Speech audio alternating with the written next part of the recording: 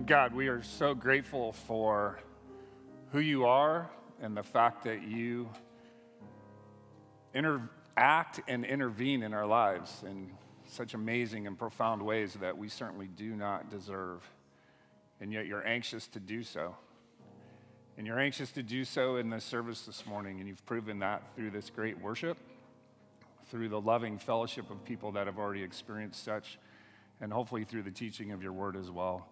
Just draw us to yourself in powerful ways and let us know you and in just all your fullness. In Jesus' name, amen. Good morning, everybody. So I'm Jim. I'm executive pastor here. Pastor Bruce is in West Texas. I know, huh? He sent me a couple. I should have thought to put him up there. It would have been kind of funny. Oh, good. Okay. So he sent me a video of West Texas, 30 seconds of him driving across the plains alone. And when I mean alone, he was alone in the car, and there wasn't another car, another person, not any animals you could see. There were no living things where he was. Then he also showed a picture of the pastor's 10-year-old daughter who was out hunting, and she secured a wild boar all by herself, 10 years old. Yeah, so that was pretty cool. Yeah, good for her. Good picture. So before I started, I was thinking, every now and then, I hear from, and I'm around students quite a bit, or their parents. I hear people talk about, sometimes it's hard to understand sermons in church. At this church, really, that's hard for me to understand because, we're not ground level, low shelf, but we try and teach clear from the Bible and simple enough for you to have something every single week that you can take away. And man, we just want to give you God's word. And there is a little bit of a skill to being able to listen. And it's like any other kind of teaching. If you're learning math, history, science, you kind of learn how to pay attention. And in church, it's not much different. Generally speaking, a sermon is going to have one crystal clear thought that a pastor's going for. And the points throughout that are supporting that thought. And very often, like today, I have 4 points. All 4 points, even though they connect, may not hit you. Maybe only 1 point is going to hit you. And let me tell you something. That's enough for the Spirit of God to use and work and move and change your life. If you don't know Jesus Christ today, we hope and we pray that the gospel's included clear enough in every single lesson we give that you can clearly see, even if it's just for a moment, the love and the grace and the forgiveness that God has for you. And if you know Jesus Christ, our hope and prayer is that there would be something that you can take away and change your life. And when we say change your life, I think sometimes when we hear that, we think monumental change. Well, changing your life, especially as you mature, is less and less monumental throughout the course of a year, maybe. And those monumental moments happen. But what's the one thing you can hold on to? I would seriously encourage you to listen to any teaching, including when you read on your own and study on your own, and just have a pen. Underline scriptures, circle, write notes, do something to reinforce your learning. What we're doing in here, when we share God's word, what we have before us are no shortage of what God would tell us if he were here personally today. There's not a new message. There's not more. This is it. It's complete. He claimed it as so. And so we've got to receive it that way, and we've got to understand and maybe be sitting there and listening as if God himself were delivering the message. We're just tools of God's delivery of his message to people. And so it's a proud privilege to be able to do so. I marvel that I have the privilege. I think about my history growing up before becoming a Christian, and even since. I'm just so blessed, and I'm glad you're here to share in what God's been showing me, and I hope it's helpful to you as we go through it. So over the last about 4 years, I've kind of drifted out of surfing and into riding a bike. I'm into cycling. And some people think it's kind of funny. Some people think it's super dangerous because, sadly, people do get injured or even killed on their bicycles. And so I'm the guy on the road bike, with kind of the race gear on and the skinny tires. How many of you would never ride the skinny tires? Yeah, Pastor Bruce says I would never ride the skinny tires, and I can understand why and stuff, but I really enjoy it. I'm into it. And I'm into it to the extent that, I've spent money. I spent a lot of time. I was on the bike like 2.5 hours yesterday. And, and so you might marvel at me being on a bike. And I guarantee in the crowd this size, some of you do stuff that I would marvel at. And in the office, what we've decided to say about people who we can't understand what they're doing or why they do it is, well, whatever you're into, that's what you're into, right? And so here's some of this. You can barely see to the left, top left. That's from a movie. That's a shot from a movie called Free Solo. It's a documentary. It won just about every award known to man in movies for last year. Please watch it. It's nuts, but it's about a guy who free climbs. You can see him in red there. He free climbs El Capitan. He's the first person and probably will be the only person in history to survive doing it. He survives. And some people are into their experiences, and they're really into them. He is so committed on a level that is just unbelievable. And it's a fascinating, awesome movie. It's frightening, but he makes it. All right? No, you just know. It's not a spoiler. Every time he was on talk shows before the movie was released and everything. He makes it, he's fine. And it doesn't stop. It's not a spoiler. So there's that. Some people are into their collections. This guy on the bottom left has every Converse known to man. And I know it's hard to see. The lady on the bottom right, those are shoes too. She has over 50,000 pounds worth, it's British, of shoes. She has a lot of shoes. And see, I'm telling you, whatever you're into, that's what you're into. You might be into your house. This guy was. You might remember this water tower down in Sunset Beach is still a house. You can rent it for $4,000 a week if you want. You might be into that. Because whatever you're into, that's what you're into. And you can spend that money and you can remodel however many hundreds of thousands of dollars it took them to build that thing. Because whatever you're into, okay, next slide. I mentioned I was into cycling. So is that guy on the bottom left. You might...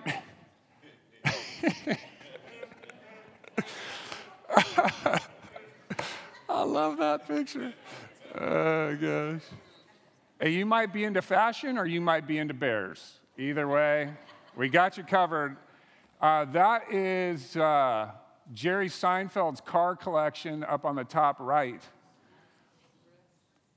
I believe he's trying to collect, I'm not sure he's achieved it or not, but I believe he's trying to collect every year of every car Porsche ever made.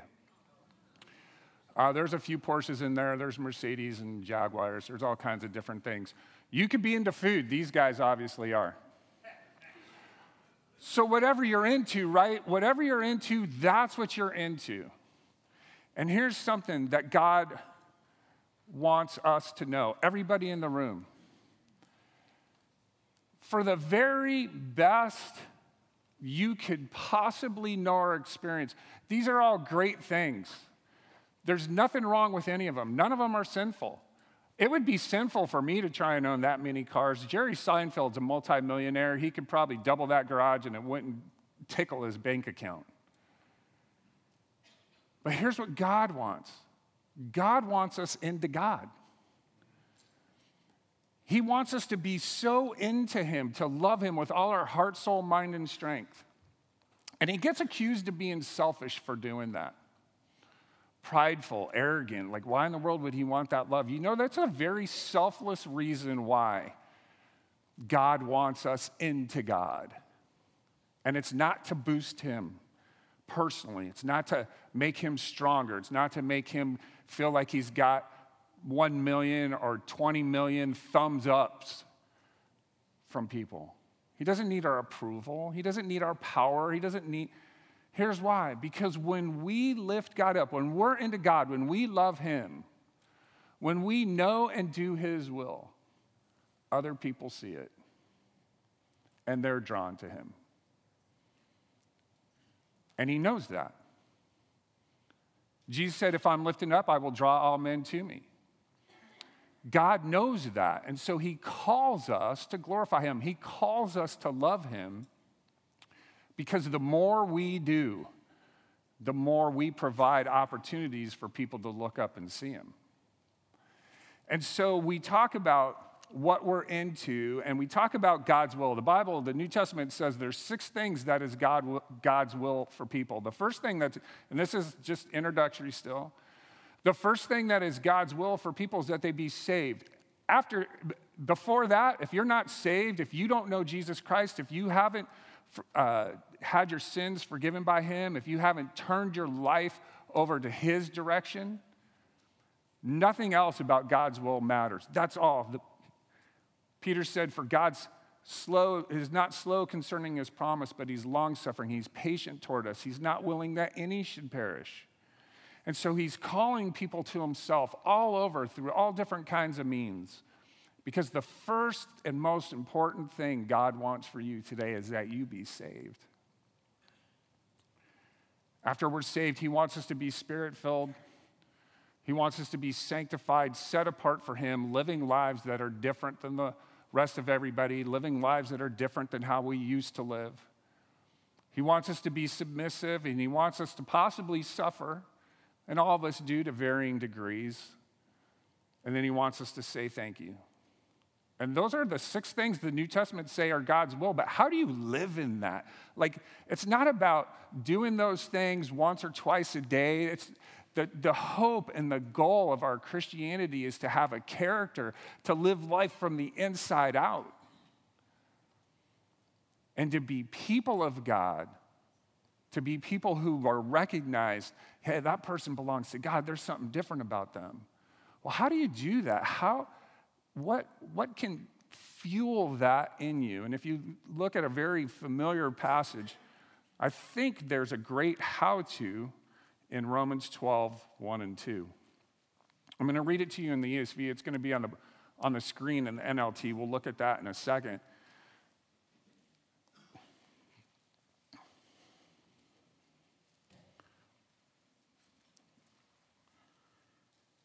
Paul writes, I appeal to you, therefore, brothers, by the mercies of God, to present your bodies a living sacrifice, holy and acceptable to God, which is your spiritual worship.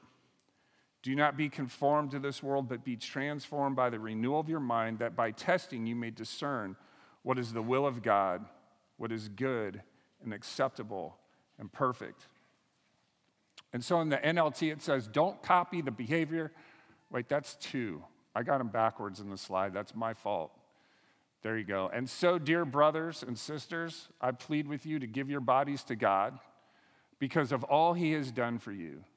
Let them be a living and holy sacrifice, the kind he will find acceptable.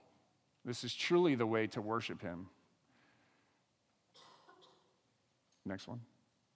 Don't copy the behavior of this world, but let God transform you into a new person by changing the way you think. Then you will learn to know God's will for you, which is good and pleasing and perfect.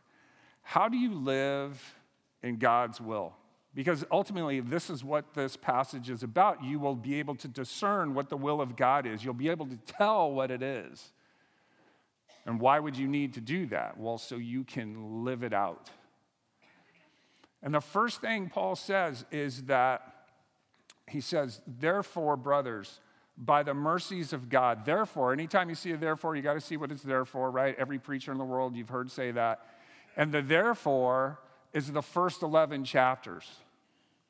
And what he says, he doesn't say remember the mercy of God. He says remember the mercies of God. And what I see in the first 11 chapters are God's mercies in a profound, powerful way. Here's something that I was taught in college, and I didn't buy into it when I first heard it. It took me a few days, maybe even a week or so, to really believe what my pastor was telling me at the time. But I thought about it and really believed it's true, so much so that I've taught my kids the same thing. And so you might resist this a little bit. Please just cooperate for now and think about it later, and we could talk. If you want to dispute it with me, I'll be happy to sit down and talk with you. But I believe what I was taught, and it's been a conviction of mine, that all of us in the room and everybody in the world today, no matter what state we're in, even if we're redeemed, we deserve hell.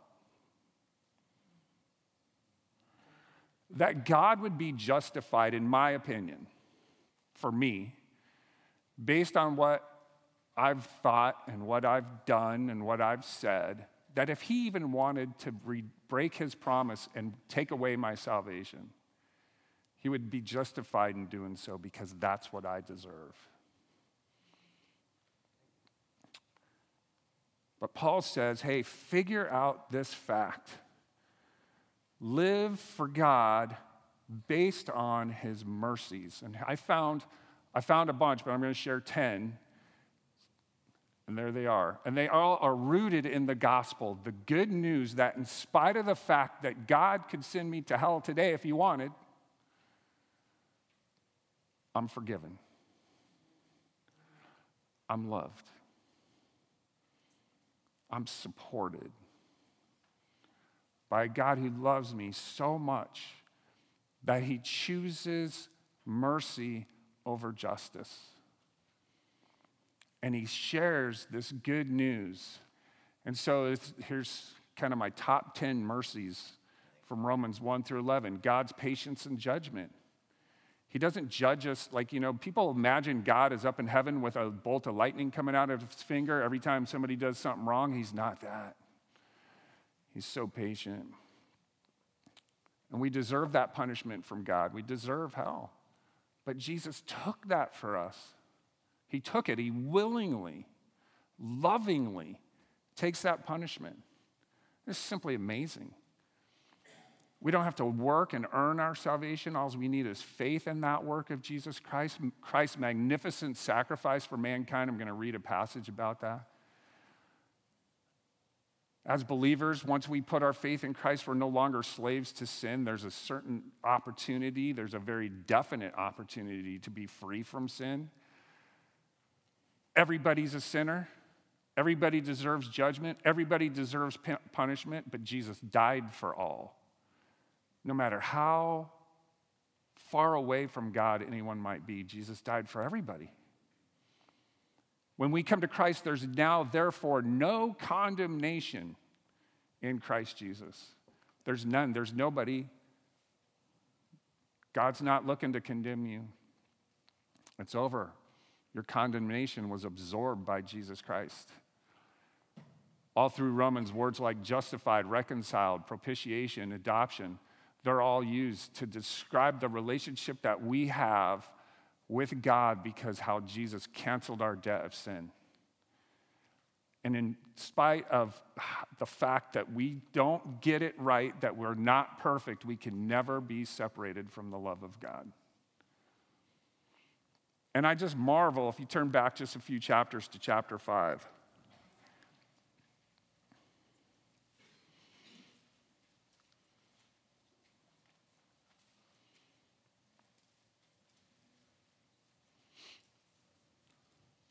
Six little verses.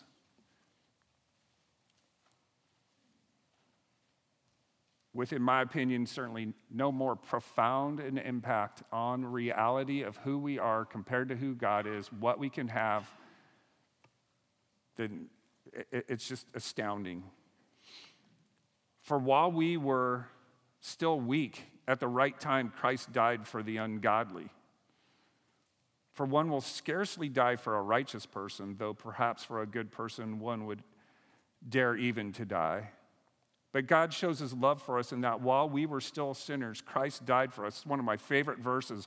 You know, by the way, just a little side note, you don't like getting calls from salespeople. They call and you know it's a salesperson. If it's not a robocall, which are 95% of them anymore. But if you got a person and you don't really want to talk to them, just quote Romans 5:8 to them.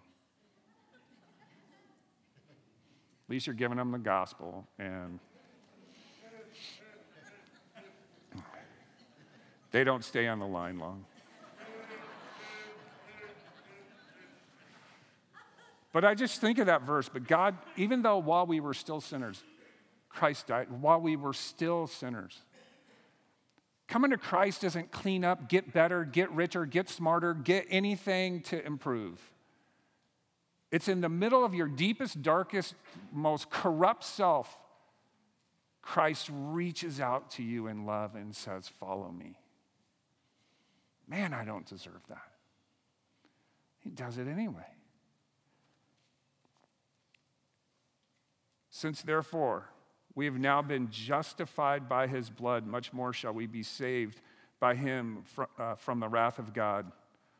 For if while we were enemies, we were reconciled to God by the death of his Son, much more now that we are reconciled shall we be saved by his life. More than that, we also rejoice in God through our Lord Jesus Christ, through whom we now have received reconciliation. And chapter 8 talks about adoption. We're in the family of God, and we don't deserve it. And so what fuels our knowing and doing God's will are his mercies. And if we keep our eye on that, the difficulty of living a new life in Jesus Christ, because it isn't easy. The difficulty of living a new life in Jesus Christ becomes a little easier, if not a lot easier, because we just are fueled by that love of God. And so we want to remember his mercies. Number two, if we're going to know and do God's will, we've got to resolve to follow Jesus first and foremost. See, he sacrificed his life for us, and it only makes sense that we would live our lives for him. And it says in here that it's an act of worship that we sacrifice. We're living sacrifices. And what that means, people like to talk about what it means. It just means that your full-time life is devoted to Jesus Christ. Because where your body is, your mind, will, and emotions are. You are. Let me ask you something, silly question. As long as you're alive on this earth, when are you living? Forever. Every second of every day. Offer your body a living sacrifice. As long as you're alive, as a Christian, you live as a living sacrifice. Every second of every day is to be devoted to Jesus. Every second of every day. Why? Because of the mercies of God. But we resolve to follow him. And we think about we're loving God, we're worshiping him out of what we've been given, not in order to get. You know, in the pagan world, you sacrifice any number of various things, and the motive is to do a trade with whatever god they might be worshiping. I'll give you this pile of grain. I'll give you these animals. I'll burn these candles. I'll do this work so you can bless me. But we have all the blessing we have in Christ. We sacrifice, we give because of what we already have. And it's part of us living in that upside down kingdom of God. Our religion all over the world requires sacrifice in order to get. And committing to live God's will is a singular, full-on, resolute commitment. The world is full of options for you to believe, follow, and worship. Full of options. Celebrities, teams, Marvel or DC, coffee, music, cars, fashion, Buddha, atheism, nothing. And look, Mike Trout just signed that gigantic contract.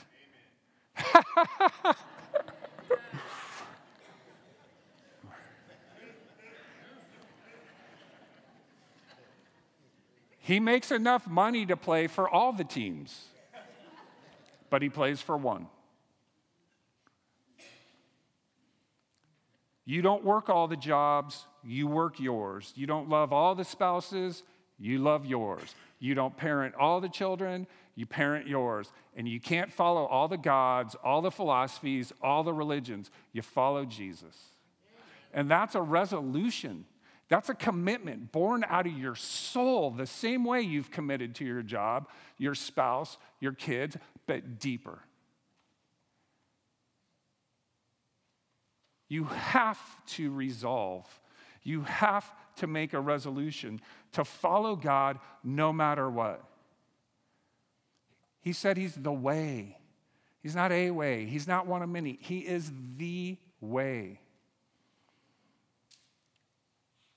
And we like to kind of play games with what we involve ourselves with, and we cloud the air with options of our heart and our devotion.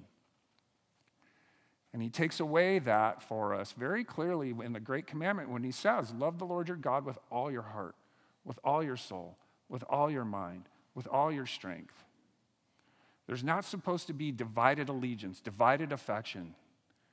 We follow God, and we follow him wholeheartedly. We're passionate about following him, and if you want to know and do God's will, you have to have that within you. So can you point to a time at any point in your life, let alone in recent history, where you just said, no matter what, I'm following God? Like, no matter what. I remember mine. It happened right there. We used to call people to the altar for commitments all the time. And the youth group would sit over here. And Pastor Mountain was talking, and he was calling for a commitment. Will you live your life for God? And I was 18 or 19 years old, and I prayed right there, no matter what happens, I will follow you. Have you ever made a resolution like that? Because you cannot know or do God's will consistently. You can't live it. Paul says, I beg you to present your body. You've got to make a presentation. You've got to, and the sacrifice imagery there is that there's a lot of things in the world I'm giving up. And I'm going to follow God even if it costs me friends. I'm going to follow God even if it costs me approval on Facebook, Instagram, or Twitter.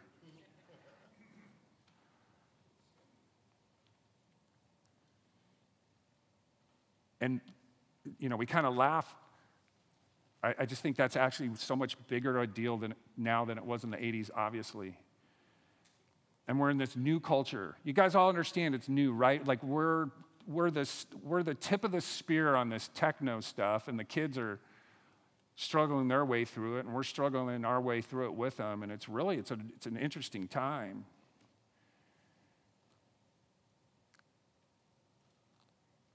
And the approval of culture and the world and popularity and all that just matters so much right now. And it's so meaningless. Like people literally live day to day for how many of these they get. Like they seriously. From people they don't barely know or care about.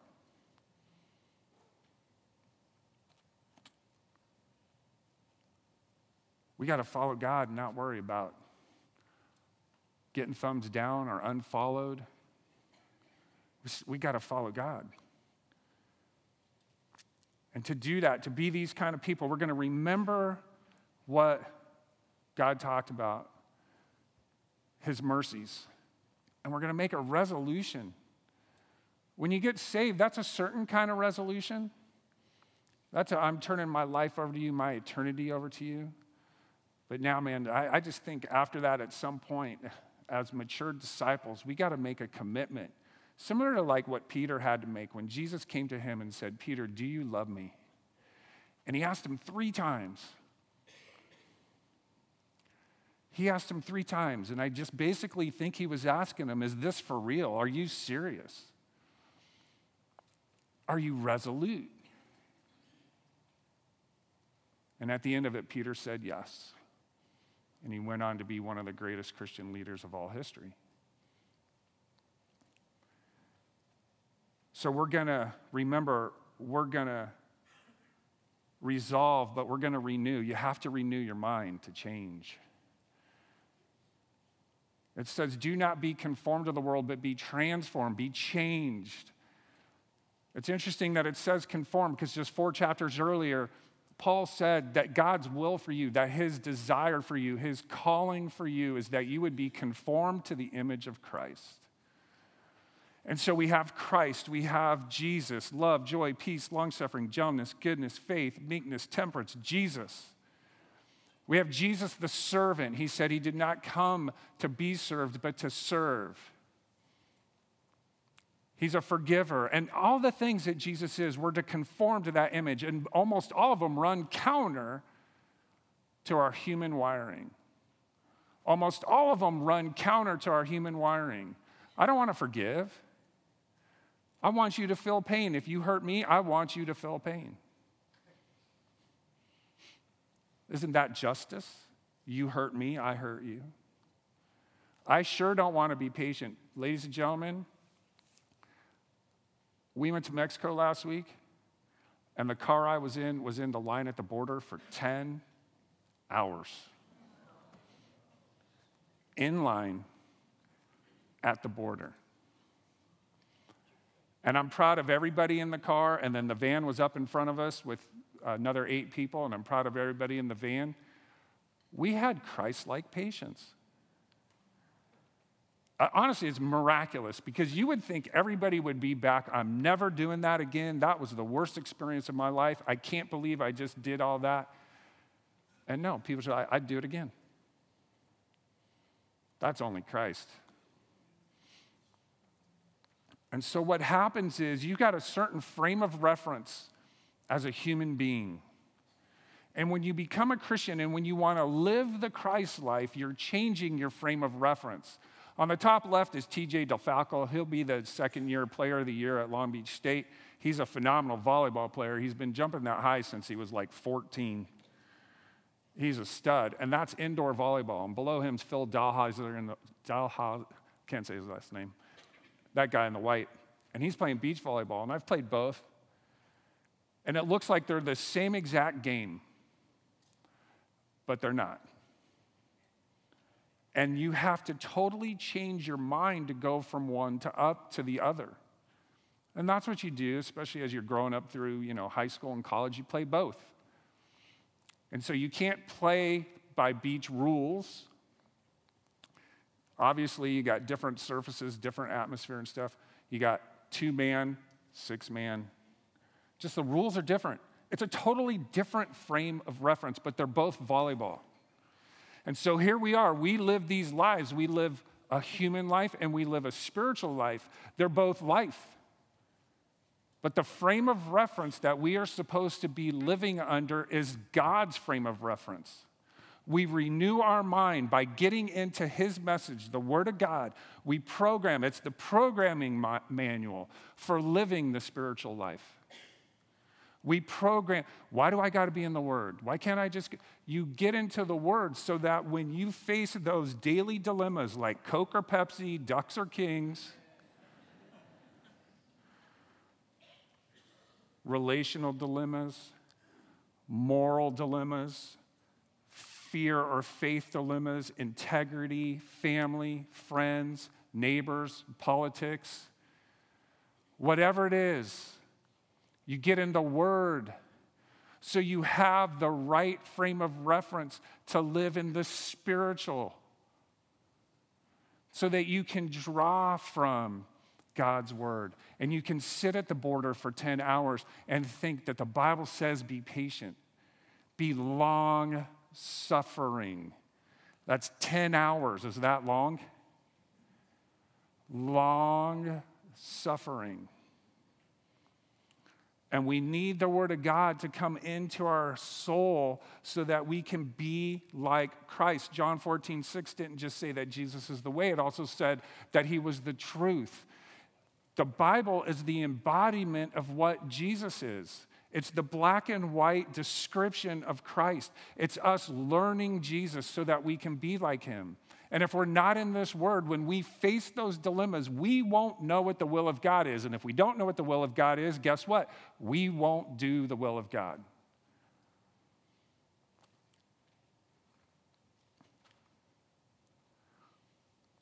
In John 17, Jesus is praying as he's getting ready to go to the cross, and he says, "Sanctify them in truth. Set them apart. Make them what they're supposed to be. Make them Christ-like in truth. Your word is truth." And so we got to be in the word, and the pastors are saying that all the time. And people think that they have enough of it because they hear a sermon or they listen on the radio. No. Paul told us all later that to study to show yourself approved, a worker that does not need to be ashamed. You know what happens when you get in a situation where there's a conflict, where there's a dilemma, and you choose your way instead of God's? There's shame. I couldn't share it if it happened, but could you imagine if instead of long suffering on that trip, even just one person, but let's say the whole van load just protested, started throwing rocks, breaking windows, what are we doing? The government stinks, painting signs. That's shameful.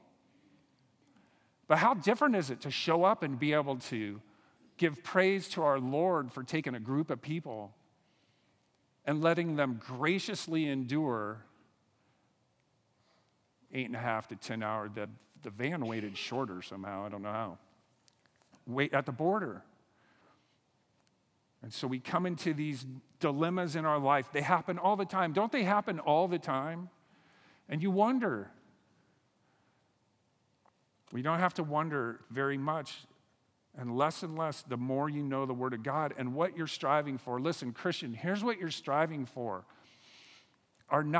Is not eventful Christianity, where sometimes I do, sometimes I don't. You want a character-based, inside-out Christianity that just is normal and natural and flows out of you because you're so well acquainted with Jesus and what he thinks and what his will is.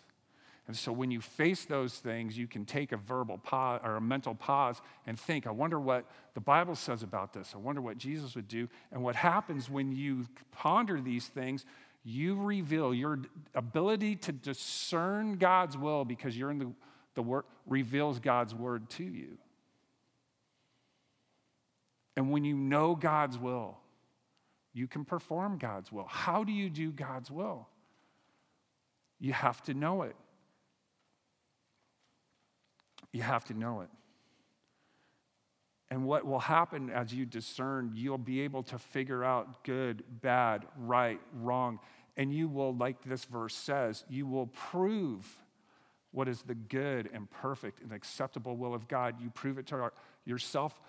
And more importantly, you reveal it to the people around you.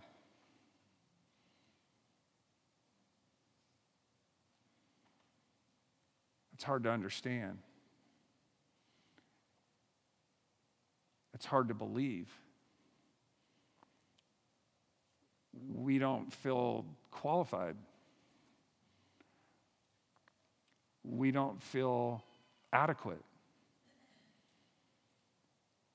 And you're not. You only are as you commit to these things of God, as you remember his mercy, as you resolve to follow him no matter what, as you change your mind when you think, know, and do the word of God. You show him off to your family, friends, neighbors, classmates, coworkers, strangers. And even if it's just a glimpse, let people look at your life and look up and see God. And don't stop there, by the way. It's not enough to just live for God. We're called to also share that message But the message of Christ, our witness, loses its power. And we all know this. Our message, our deliverance of the gospel, verbally loses its power if it's not backed up by a life committed to knowing and living out the will of God. I want you to know this goes beyond evangelism, though. Your influence to other Christians, your influence in your home to your kids. You want to reveal God's good, perfect, and acceptable will to your children, right, parents? You can't do that well without living it out yourself. Grandparents, Sunday school teachers, servants on the campus. We have to live out this gospel. We, church, have to live a kingdom-centered, king-submitted life. We have to know and do God's will. And when we do, we are inviting people to look up and see God. And so I want to invite you to bow your heads, close your eyes, and just think, just you and God. And I know every time we preach a service, there's some people in this room, some of you maybe have sat in church service after church service after church service and heard the gospel, whether it was in glimpses or in piles, and you've just resisted it. I'm wondering if maybe today you caught the mercy of God for you. If you caught the possibility that God loves you so much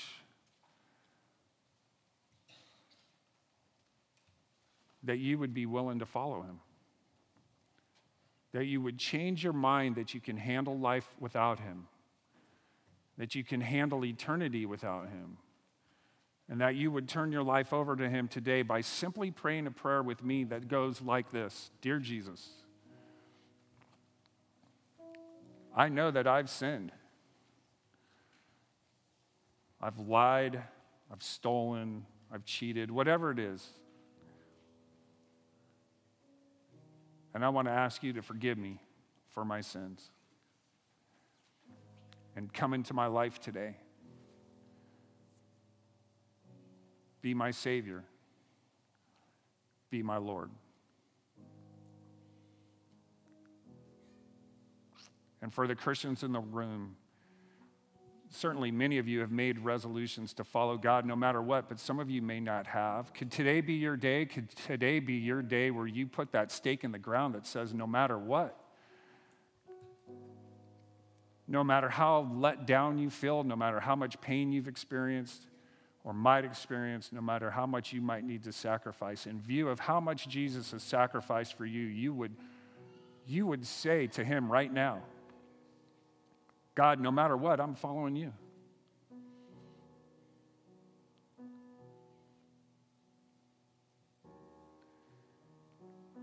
And then if corporately we would just be a church family that would commit to knowing and doing God's will over and above our own, over and above the world's, that we would just determine to shine the glory of God to a lost and dying world. And God, any of this that you've invited us to participate in, we certainly do not deserve, and we are grateful.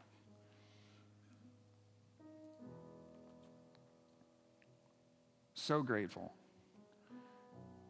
And we know we're not worthy, but you want to use us anyway. So where we're weak, make us strong. Show up strong on our behalf. Make a difference in our lives, and may the gospel just shine forth from us as individuals and from this church and change people's lives for eternity. And again, thanks for the opportunity to be involved in those efforts. And just bless our time now, and bless this offering as we give it. In Jesus' name, amen.